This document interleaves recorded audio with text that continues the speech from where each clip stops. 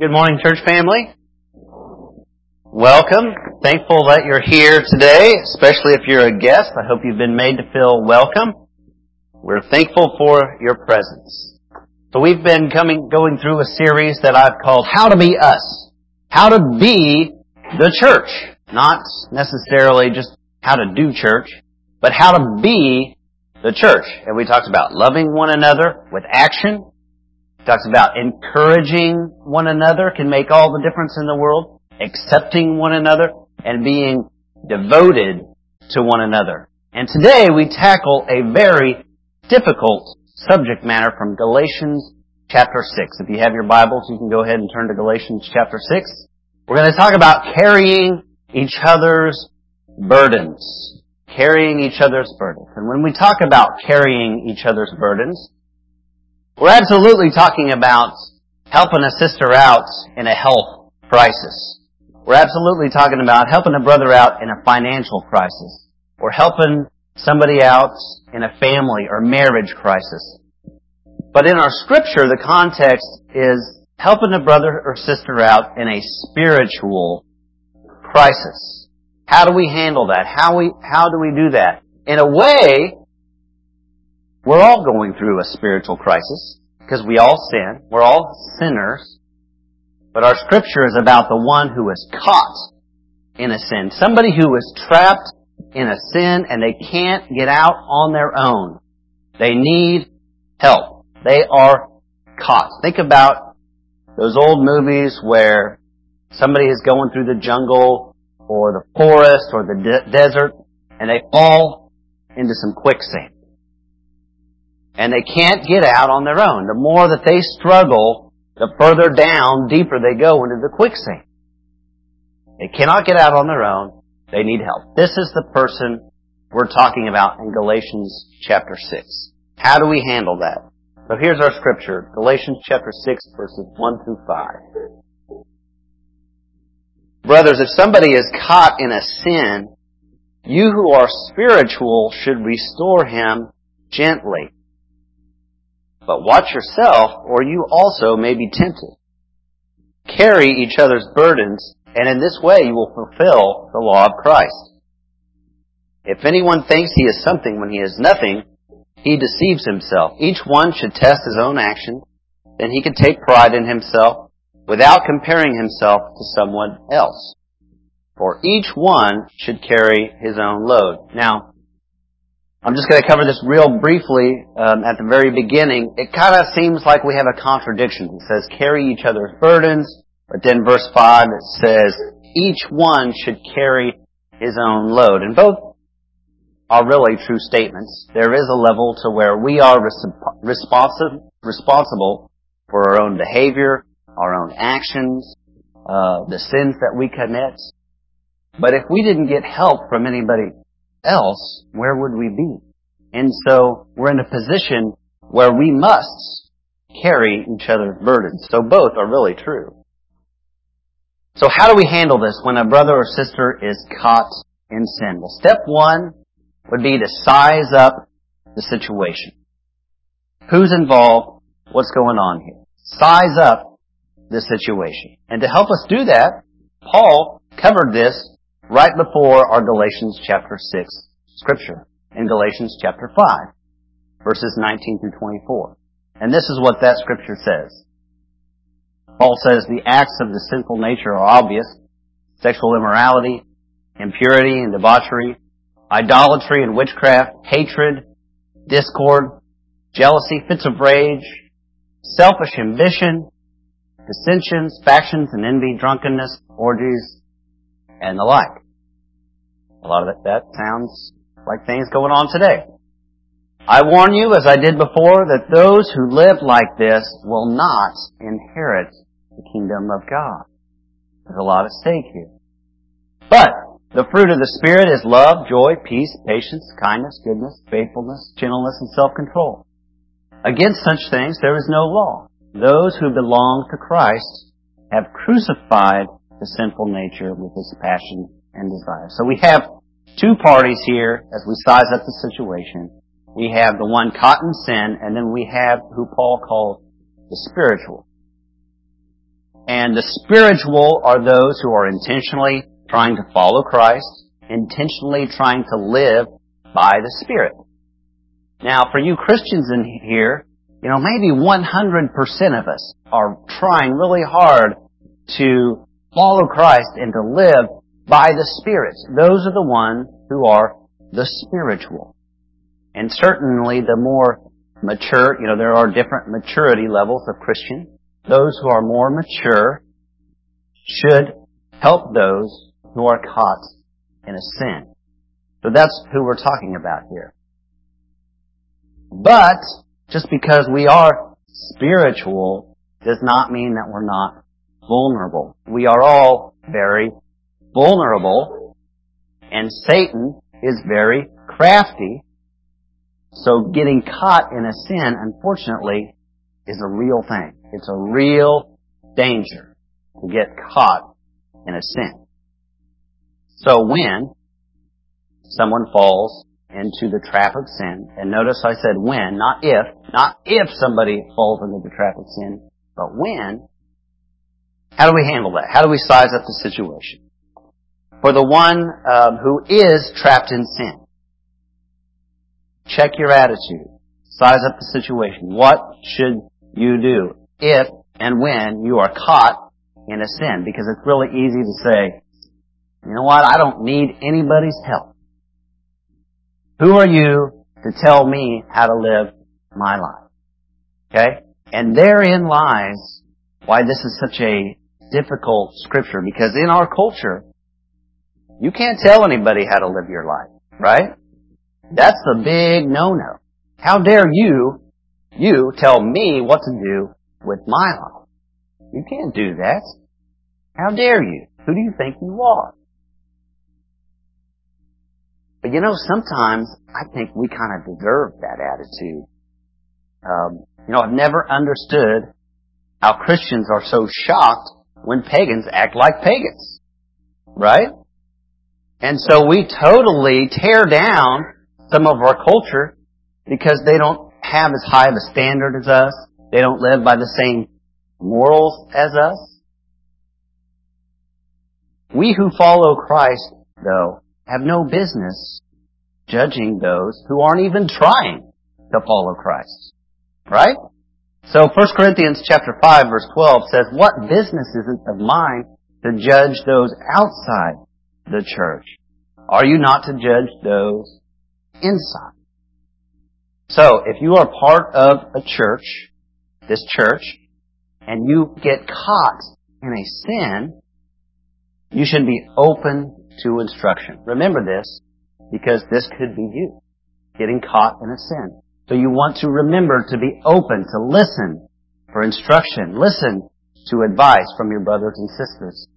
Do what Proverbs 27:5 says, which says, better an open rebuke than hidden love. Better an open rebuke than hidden love. Now, if say you're the spiritual person here, trying to help the one who's caught in sin, how can you size up the situation? How can you check your attitude? Because it can be tempting for you to say, man, look at how much better I am than this person. Look at my behavior versus this person's behavior. I can't believe this person would act like this. It's easy for the spiritual to have this attitude. But I say, oh, nay, nay. Rather, the spiritual, devoted Christian says, hey man, you know what? But for the grace of God, I can be right there where you are. This could very easily be me trapped in a sin, needing somebody to rescue me. And we should say, I love you too much. I love you too much to let you go on in this way. And people, they can kind of unintentionally stumble into sin, or they can fall into sin as a direct consequence of their poor decision making. That's more likely. But that doesn't matter. It doesn't matter how they got into the situation. Either way, the goal is not to condemn or put it to them, but it's to restore him or her gently, as Paul says. That's what matters, is the restoration. Have you ever witnessed a good veterinarian care for her animal patients? The good vet does so with grace, compassion, and deep concern for the welfare of that animal, no matter how the animal got itself in this predicament. Okay? So I got a video I want you to watch. Let's roll this video. And keep in mind our scripture this morning. And someone declared open season on Amy's pet duck, Smokey. And he got in a fight? A dog attacked him. Oh. I was in the house and I heard my mom screaming. I thought for sure he was a goner, especially when I saw the dog on top of the duck. I thought to call my family vet, and they didn't treat birds. They know that I will take and help any animal. Hey, Doc. Amy thinks Smokey's wing is broken. She taped it up the best she could. They already had it wrapped up like you're supposed to, but they still wanted me to look at it. Okay, how bad is... It's really bad. It is? Yeah. Duck bones are hollow and easily broken. Usually when it gets attacked by a dog, there's not much left of it. Okay, let me see. Yeah, that broke. Oh, I know. If the bone becomes infected or doesn't heal properly, Doc may have to amputate Smokey's wing. As long as you can keep any infection and the flies and the maggots out of it, they heal up really good sometimes. Just like this, you did very well. And I will get you antibiotics. Okay. And you can just shoot in his mouth. So we rewrapped it and told her to keep it separate from the others and let it heal up. 3 weeks. 3 weeks. And most likely it'll be healed up enough that he may not want to fly, but at least he can probably use it. The antibiotic will counteract the infection that's there, and... Good to go? I would say so. He's a nice duck. He is. You're a nice duck. Smokey's family will need to make sure his wing is kept clean, so he has a chance to mend. It all depends how the wing heals up. It may heal up a little crooked, but he can swim. He doesn't have to fly. All right, so how many of you watched The Incredible Dr. Pol? Anybody here? Okay, yeah, we got some watchers of Dr. Pol. If you're like my wife, you have a crush on Dr. Pol, so you can talk to her afterwards and talk about your love for Dr. Pol. The idea of restoring gently the one caught in sin is a lot like what Dr. Pol did for this duck. I mean, in a way, we're all kind of like that duck, right? We're vulnerable. We got hollow bone, easily broken. We're sitting ducks. We're vulnerable to an attack by Satan. I realized that should have been funny, you know. I don't know. As I was preparing this, I thought it's probably not going to be funny, but that should be funny. You know, we're sitting ducks. But we are very vulnerable. In fact, the Bible says that Satan prowls around like a roaring lion, looking for someone to devour. We're very vulnerable. And the Apostle Peter says to be alert, be on your guard, be of sober mind. Did you notice how Dr. Pol showed so much compassion and know-how and grace and really just kindness to this duck? And he knew exactly what to do. He recommended antibiotics and said that the duck should sort of be taken out of its environment for a while. Give it a break. You know, don't let it hang out with those friends it was hanging out before that got him into this trouble. Okay? Change his routine, let him heal up, and things will get better. 3 weeks, he said. I think we can learn a lot about how to mend broken sinners. By the way, the incredible Dr. Pol helped to mend this broken duck. So step 1, size up the situation. Check your attitude at the door. Okay, step 2 is to hold up the sinner. And here are some practical ways we can hold up the broken sinner. We can meet regularly with this person. Meet regularly with them. I remember my first job out of college. I worked at a bank kind of in the middle of nowhere in this tiny town. And the minister of the church I attended, he used to meet with me once a week for lunch at this Mexican restaurant. And I don't know, it might have been because he liked Mexican food. I don't know. But I think what happened was he saw this young man, straight out of college, kind of, in the real world for the first time, and maybe he saw some vulnerability there. I don't know. I wasn't caught in a sin at the time, but maybe what he saw was a little bit of vulnerability. So he met with me once a week. He met with me regularly. And I owe him a huge debt for doing that, for checking on me, making sure I was okay, for holding me up. So if you are the spiritual here, in Paul's words, identify somebody who you think might be vulnerable. Maybe it's a new Christian, an infant in the faith. Maybe it's a young adult, like I was at the time. We do have quite a few young adults here at this church. And when you're a young adult, it's easy to get kind of scattered a little bit. Okay? So reach out with a young adult, or reach out to whoever you think might be vulnerable. Establish a relationship with them. Hold them up. Okay, when I was in college, at the church I went to, the church had a program where a family could adopt a college student. And that family would give the college student a call every once in a while. The college student would get to eat a homemade meal sometimes at their house. They did a lot of things for the college students because they were vulnerable. We should do similar things here. I think we are very capable of doing it. So that's something you can do. Meet regularly with the person. Pray together with the person. This person's relationship with God is at stake. And you need to take them to God. Make sure that they have time with God. Time with God is like an antibiotic. It's medicinal. So you need to make sure you take that person to God's throne and you pray together and maintain that bond. Memorize Scripture together. Memorize Scripture together. This book is like a pharmacy. Okay, there are different scriptures intended for different situations.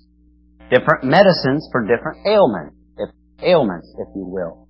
A couple of weeks ago, Dalton Dishman preached about his little Bible for graduates. And he showed how these are the verses you go to when you're feeling lonely. These are some verses for if you have a big decision to make. These are some verses if you're being tempted by sin. Select some pertinent verses for what this person is going through and share them with the person, and you memorize the Scripture with them. Show them how much you care that you actually memorize the Scripture too. And you say, you know what? I should probably memorize these Scriptures too, because I could easily be where you are. And I'm vulnerable as well. So I'm going to memorize these Scriptures, and you can hold that person accountable better when you're doing the work along with them. Be accessible. Okay, doctors, when they care for the sick and the broken, they sometimes have to do house calls. And when you're caring for the spiritually broke and sick, you got to do house calls sometimes. And finally, the tool to use in this situation is a Kleenex and not a sledgehammer.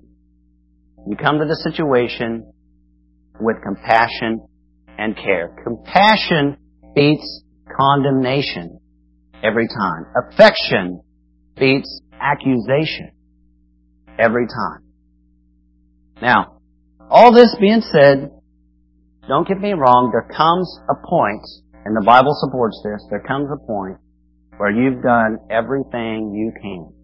You've met with the person regularly.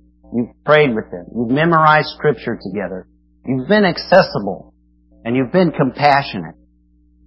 And after time, the person shows no change of heart, and they're still rebellious. There comes a point in time where you have to let them go. And the hope is that they will learn their lesson the hard way and change their hearts through those hard lessons like the prodigal son did. Okay? Many of you have seen the movie The Lord of the Rings, right? They're like 4 8-hour movies. And I think they even show them in the theaters all at once sometimes. So you can go and pack a lunch and a dinner and watch all the movies at one time. Well, the Lord of the Rings is about this young hobbit, Frodo, who has the burden of carrying around this gold ring that sort of encompasses all of the evil of man in this ring. And it's very powerful. So Frodo has the burden of carrying this ring, and he's got to destroy it in the fires of this volcano, and it's a long journey to get there. And by the time he's almost there, he is so overcome by the power of this evil ring that he is stuck. He cannot go on any further. He can't even remember where the journey began. He is so trapped. Well, good thing for Frodo that he had the fellowship of the ring. A group of people surrounding him to carry his burden, to encourage him, to lift him up, and to protect him. Especially his young hobbit friend, Samwise Gamgee. And do you remember, if you've seen the movies, you'll remember what Samwise Gamgee did when Frodo was stuck and he couldn't go on any further.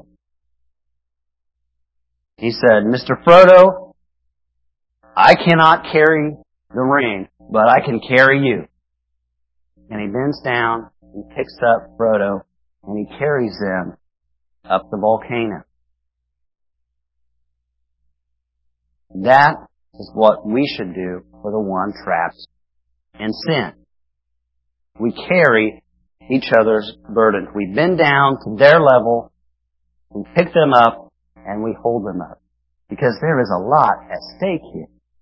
The person's relationship with God, the person's relationship with you is at stake. Very important.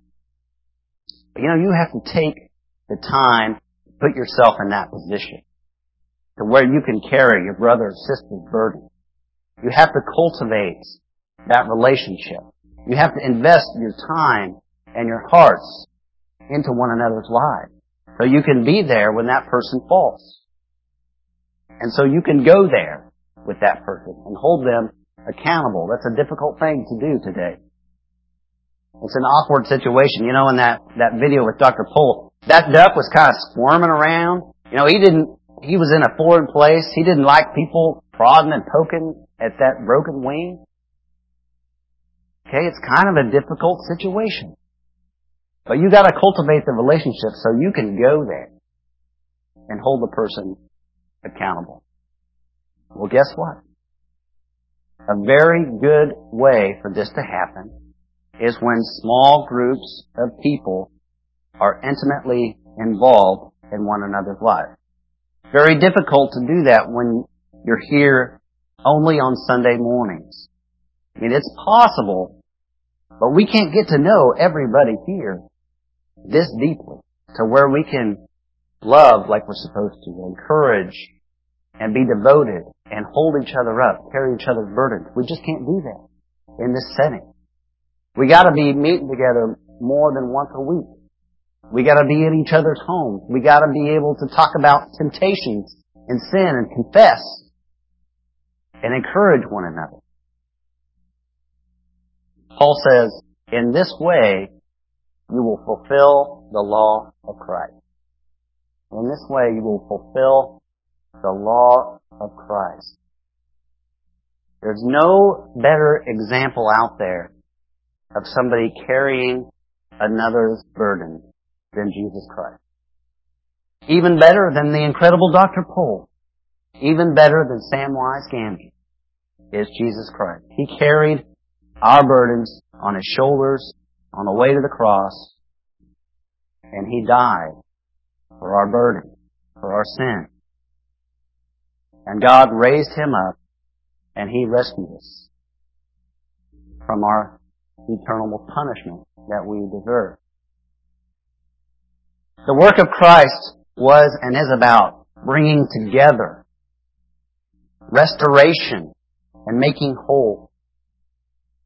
And the work of Jesus is also the work of the church. The work of the church is about bringing each other together, restoration, making whole. And that's what carrying each other's burden is all about. It's about helping out when somebody falls into a health crisis or financial crisis. But it's especially about carrying our sin burdens, because that's where our real problem lies. That's why Jesus came to earth.